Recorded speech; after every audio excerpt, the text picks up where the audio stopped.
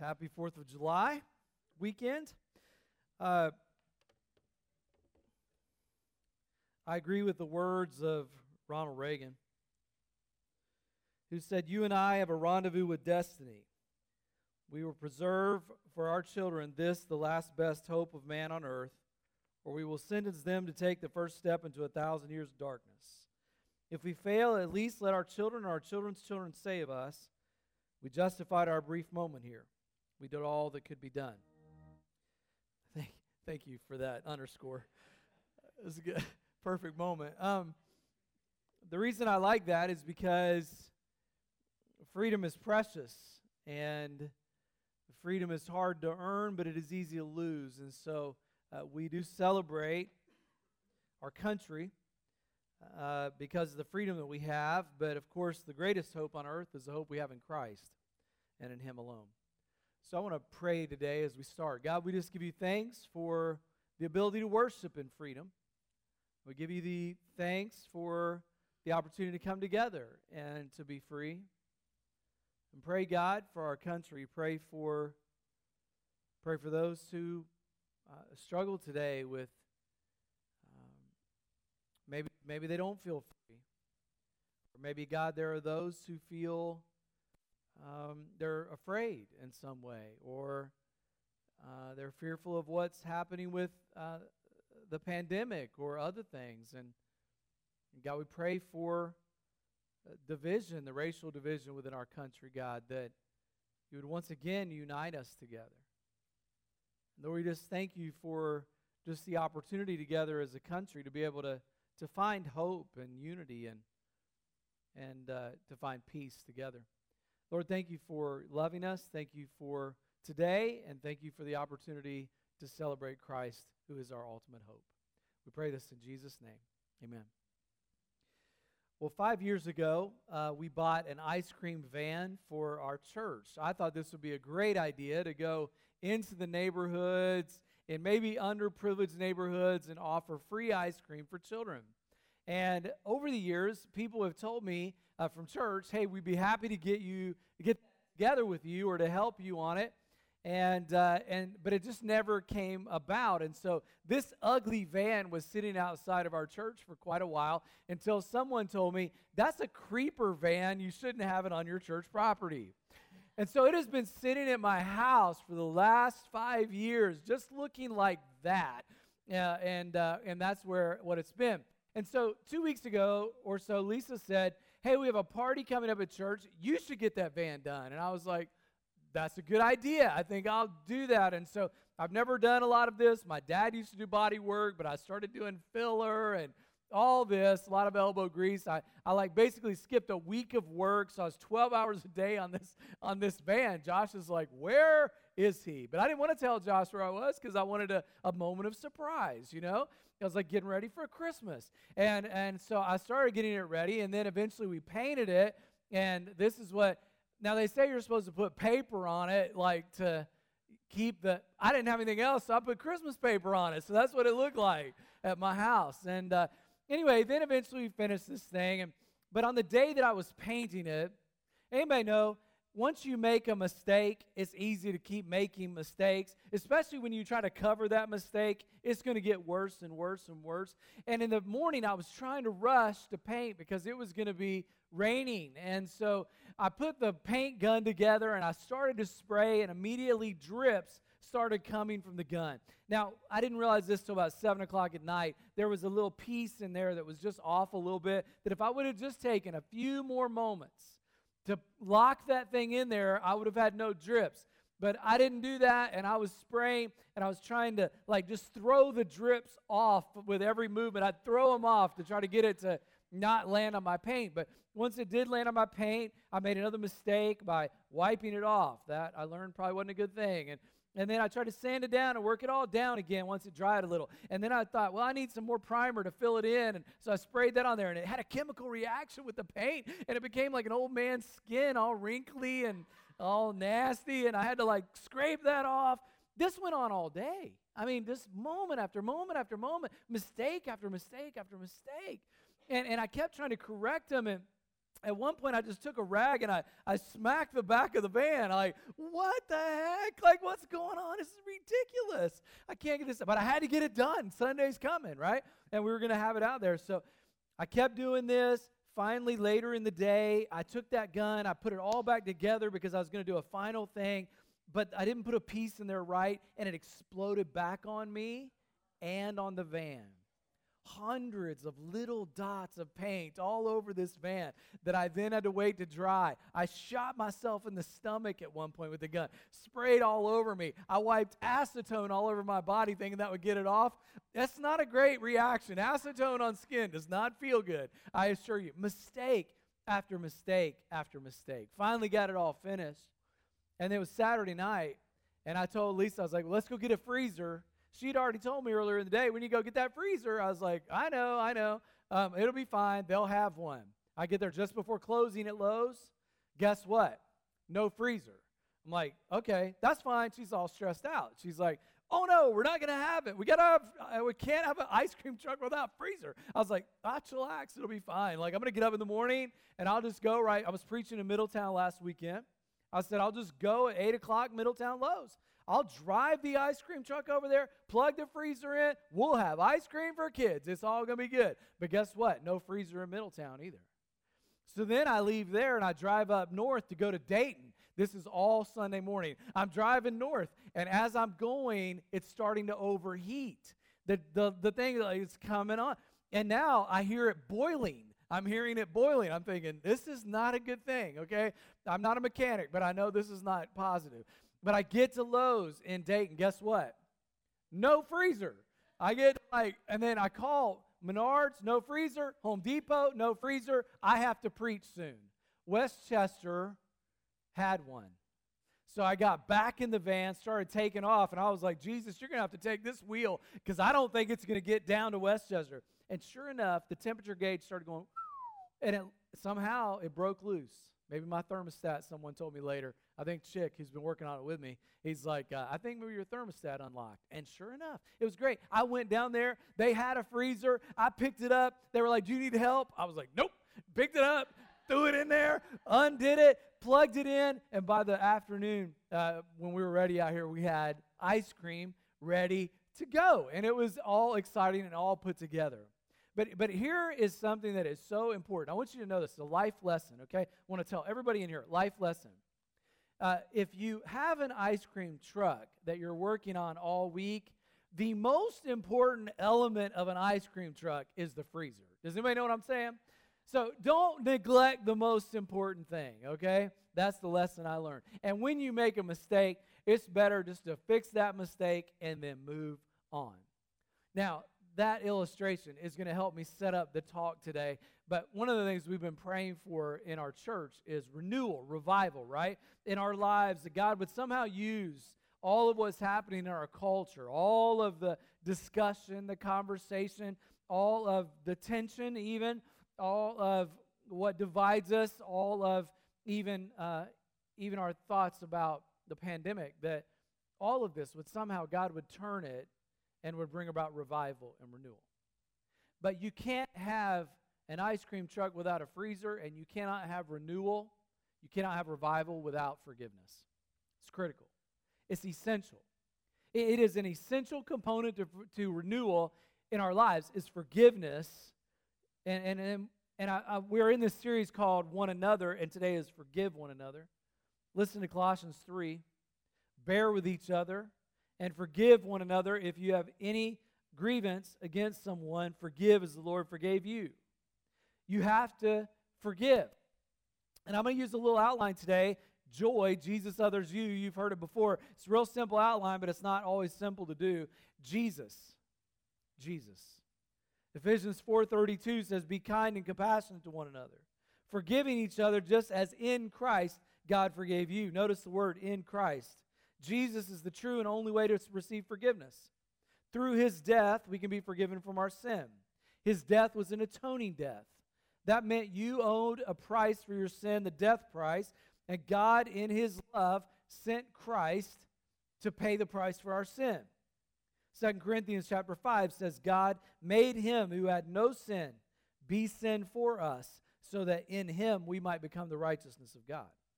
Jesus could have escaped the cross. A lot of times he even thought about it. In regard to Gethsemane, he thought about it. What would it be like to escape the cross? In fact, there were other moments where people tried to kill him, but he avoided those moments because his time had not yet come. Pilate said to him one time, "Do you realize I have power to either free you or crucify you?" And Jesus responded, "You would have no power over me except given to you from above." So Jesus, at just the right moment, gave up his life on the cross. And on the cross, even in the midst of people crucifying him, he looked at them and said these words, "Father, forgive them, for they do not know what they're doing." Jesus' death was substitutionary. He chose to die at the right time. He was the perfect Son of God, given in our place to die for us. Mark 15:33 reads, "At the 6th hour, darkness came over the whole land until the 9th hour. And in the 9th hour, Jesus cried out in a loud voice, 'Eloi, Eloi, lama sabachthani,' which means, my God, why have you forsaken me?" And in that moment, all the sins of the world, all of your sin, all of my sin was placed on him. All of it. So not just someone else's, your sin. He became guilty of lies and greed and lust and murder and selfishness and hatred. He became sin for us so that we might become the righteousness of God. Hell is complete separation of God, from God. You ever been lonely? You ever been completely depressed? Felt nobody cared for you? God didn't love you? All of that. Jesus experienced every emotion on the cross, every pain on the cross. The Bible says, surely he took up our infirmities and carried our sorrows. Yet we considered him stricken by God, smitten by him, and afflicted. But he was pierced for our transgressions. He was crushed for our iniquities. The punishment that brought us peace was upon him, and by his wounds we are healed. We all, like sheep, have gone our own way. Each of us has turned to his own way, and the Lord has laid on him the iniquity of us all. He took our payment for our sin. In the classic tale, Charles Dickens' tale, A Tale of Two Cities, Sidney Carton died for Charles Darnay. The young Frenchman had been condemned to die by the guillotine, but when Carton learned of the plight of his friend, he determined to save him by laying down his own life. He saved him primarily because of his friend's family. He wanted to extend life to them. And before he went to take places with his friend, before he went there, he went and sat in the daughter of his friend in her room and looked as she slept at the light of day coming. And he began to see that light in that bedroom, and he was led by the light of love, it said, but it led him to death. Before he died, he said, "There is a far, far better thing that I do tonight than I have ever done before." And he went into the prison and went into the dungeon, and he took the garments from his friend, put him on himself, put the hood on himself, and then he died for his friend. Friends, Jesus Christ was led by the light of love for a man and for a woman and for children, and it led him to the cross. He came into the dungeon of this world, put on our soiled garments of sin, that we might wear his robe of righteousness, and now we are free. Romans chapter 5 says, you see, at just the right time, when we were still powerless, Christ died for the ungodly. But God demonstrates his own love for us in this: while we were still sinners, Christ died for us. Christ offers forgiveness. His forgiveness has no strings attached, no ulterior motives, no hidden agendas. It is not for his benefit, it is for our benefit and ours alone. Christ came, lived, ministered, and then died. To a paralyzed man in Mark 2, Jesus said, "Your sins are forgiven." To an adulterous woman in John 8, he said, "Neither do I condemn you. Now go, leave your life of sin." And while the perfect Lamb of God was dying on a cross, he said to even those who condemned him, "Father, forgive them, for they do not know what they're doing." So Jesus Christ gave his very best for us. Adolf Kors one time said, if man's greatest need would have been from pleasure, God would have sent an entertainer. If man's greatest need would have been for money, he would have sent a financial consultant. If man's greatest need would have been information, he would have sent an educator. But God, in his infinite wisdom, knew that God's greatest need, or that man's greatest need, was forgiveness, and he sent a Savior. Romans 8, chapter 1 says, therefore, now there is no condemnation for those who are in Christ Jesus. And so I want you to sit on that for a moment. That Christ forgave you. No matter what you've done, no matter what you've become, Christ offers that forgiveness. And it's on that basis that then we are able to forgive other people. Listen to what Luke chapter 6, Jesus said, forgive and you will be forgiven. Give and it will be given unto you. Good measure, pressed down, shaken together, and running over. Not just good things that you give, but bad things. The Bible says this is the golden rule. If you want good things to happen, you do good things for others. Do unto others as you'd have them do unto you. And he said, forgive and you will be forgiven. So when you treat somebody poorly, it often is returned to you. But when you treat someone with love, it's often returned to you. So understand that principle and extend grace. Forgiveness. Now today, even in your mind right now, there might be somebody in your life that you know I need to extend forgiveness to. And by the way, forgiveness is not dependent upon their sorry. When Jesus was on the cross and he said, Father, forgive them, they don't even know what they're doing. Jesus is our model, our example, right? Nobody said, I'm sorry, Jesus, that we're crucifying you. And Jesus then therefore said, okay, you're forgiven. No, it wasn't dependent upon that. It was only merely dependent upon his decision to forgive that person. It didn't mean that he had to trust. It didn't mean that you have to trust the one who is against you. It doesn't mean you have to trust them, but forgiveness relieves you of the burden. Jesus said, I want you to put up the sword. He said, he that lives by the sword dies by the sword. And there are those of you who, because you felt oppressed or defeated in some way, that now you wield that sword against other people, that sword of unforgiveness. Jesus said, if you don't forgive men their sins, your Father in heaven will not forgive your sins. So don't try to be a conqueror. Don't try to defeat someone else. Be more than a conqueror. What is more than a conqueror? It doesn't mean you try to get back at somebody. It doesn't mean you try to fight your own way. It means you forgive. By love, you change your enemy to a friend, and suddenly your enemy becomes a brother.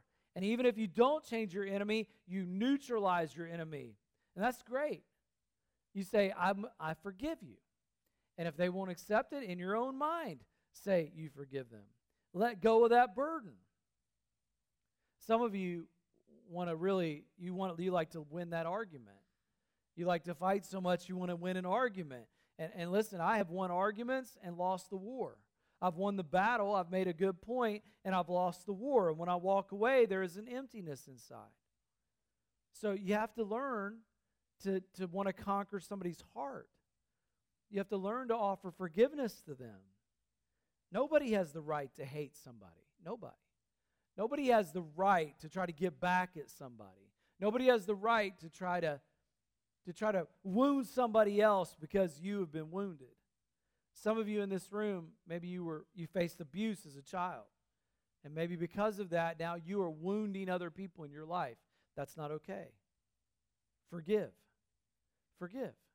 Maybe your parents never will change. Maybe your parents have already gone on to the next life. But you're still holding on to bitterness. You're still holding on to grudges. Maybe in your past, maybe with your heritage, maybe your background, maybe those in your heritage were oppressed in some way.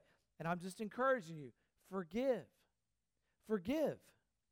Forgive. Why? Because Jesus said, forgive and you will be forgiven. By the same measure that you forgive somebody else, that's the measure you're going to be forgiven by. So right now, I just want you to think about that person or those people in your life that maybe right now you need to say, you know what, I really don't feel like it. I don't want to. But I know this, that my lack of forgiveness is causing me problems. It's causing me problems and it's causing them. And so I want to forgive them. It's one of the most difficult things. And then finally, don't just forgive others, forgive yourself. It's one of the hardest things to do. The Bible said Jesus paid the price for your sins once and for all. There is no longer any sacrifice needed for sins. My friends, when Jesus Christ died on the cross, he said it's finished, meaning it's complete, it's done. total redemption. I have taken care of all of their sins. But some of you guys, you would say, you know what? Jesus can forgive everybody else, but I'm sure he doesn't forgive me. You remember that one time back in 1988? Boy, if I had just had to do that over again. Anybody ever thought that? Some of you guys are like, no, because I wasn't even alive in 1988, which is really sad, by the way. Really sad. I got my AARP. Did you guys see that? I posted on Facebook. I know. And it says, it actually wasn't an AARP card. It was like if you become a member, you get something. And you know what? If I had become a member of the AARP, it came with a nice little card that said you get a tote.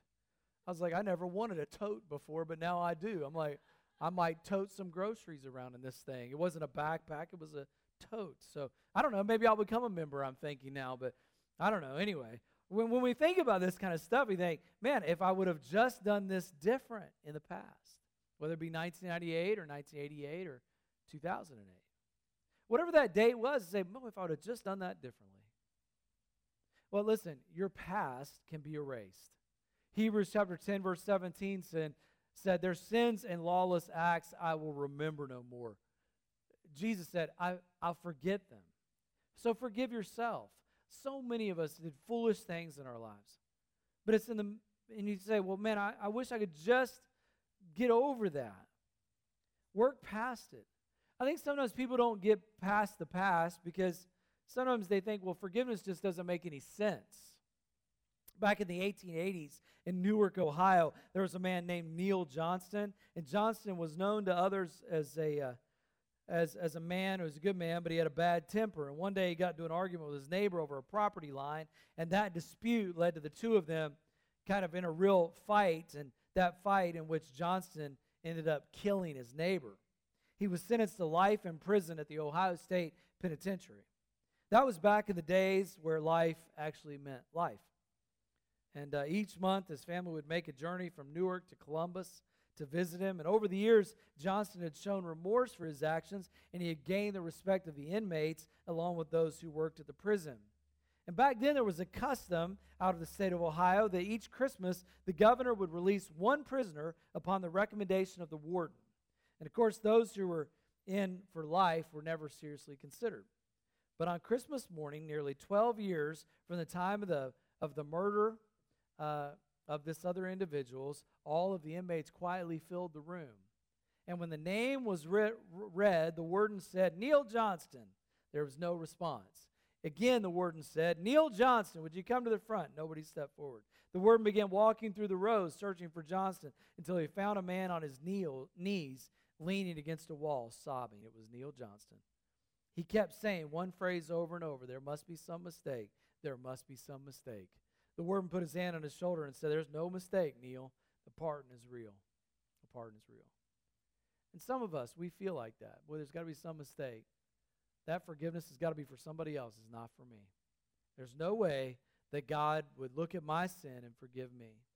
And sometimes people will ask me then, well, Stephen, God can forgive other people, but he won't forgive me. And they'll say that, and I'll say, well, let me ask you a question. Do you think that the cross of Christ was limited? Well, what do you mean? Do you think it was limited, or do you think it was complete? No, I think it was complete. Do you think that God's forgiveness and his payment on the cross was complete, or he just didn't quite get there? He didn't quite forgive the sins of the world, you know? What do you think? They say, well, no, I think it was complete. I say, then why do you think that it's complete for everybody else but you? Why do you feel like it's complete for everybody else but you? And I think the reason people feel that way is because the devil keeps reminding us of our past all the time. And he tells us, this is what you did. He tells you all the time. He reminds us of our past. I like what one preacher said. He said, when the devil reminds you of your past, you remind him of his future. And I think that's a pretty good idea. Because sometimes we feel so overburdened by the things we did. But Jesus Christ's death was perfect. He covered all of the sins of those in the world and those who claim him as king. Psalm 103 says, as far as the east is from the west, he has removed our transgressions from us. So don't torture yourself thinking he can forgive everybody else but me. The Bible says if we confess our sins, he's faithful and just and will forgive us from all unrighteousness. So where are you today? Where are you today? Some of you, you need to look at the forgiveness of Christ and realize that it was complete. Realize it was a complete and total forgiveness. His forgiveness was for all people, everywhere. Every race, every tribe, every nation, every tongue. His forgiveness was for everyone. All we needed to do was receive that gift. Then we extend that forgiveness to others. And who is it in your life today that you need to say, I need to forgive them?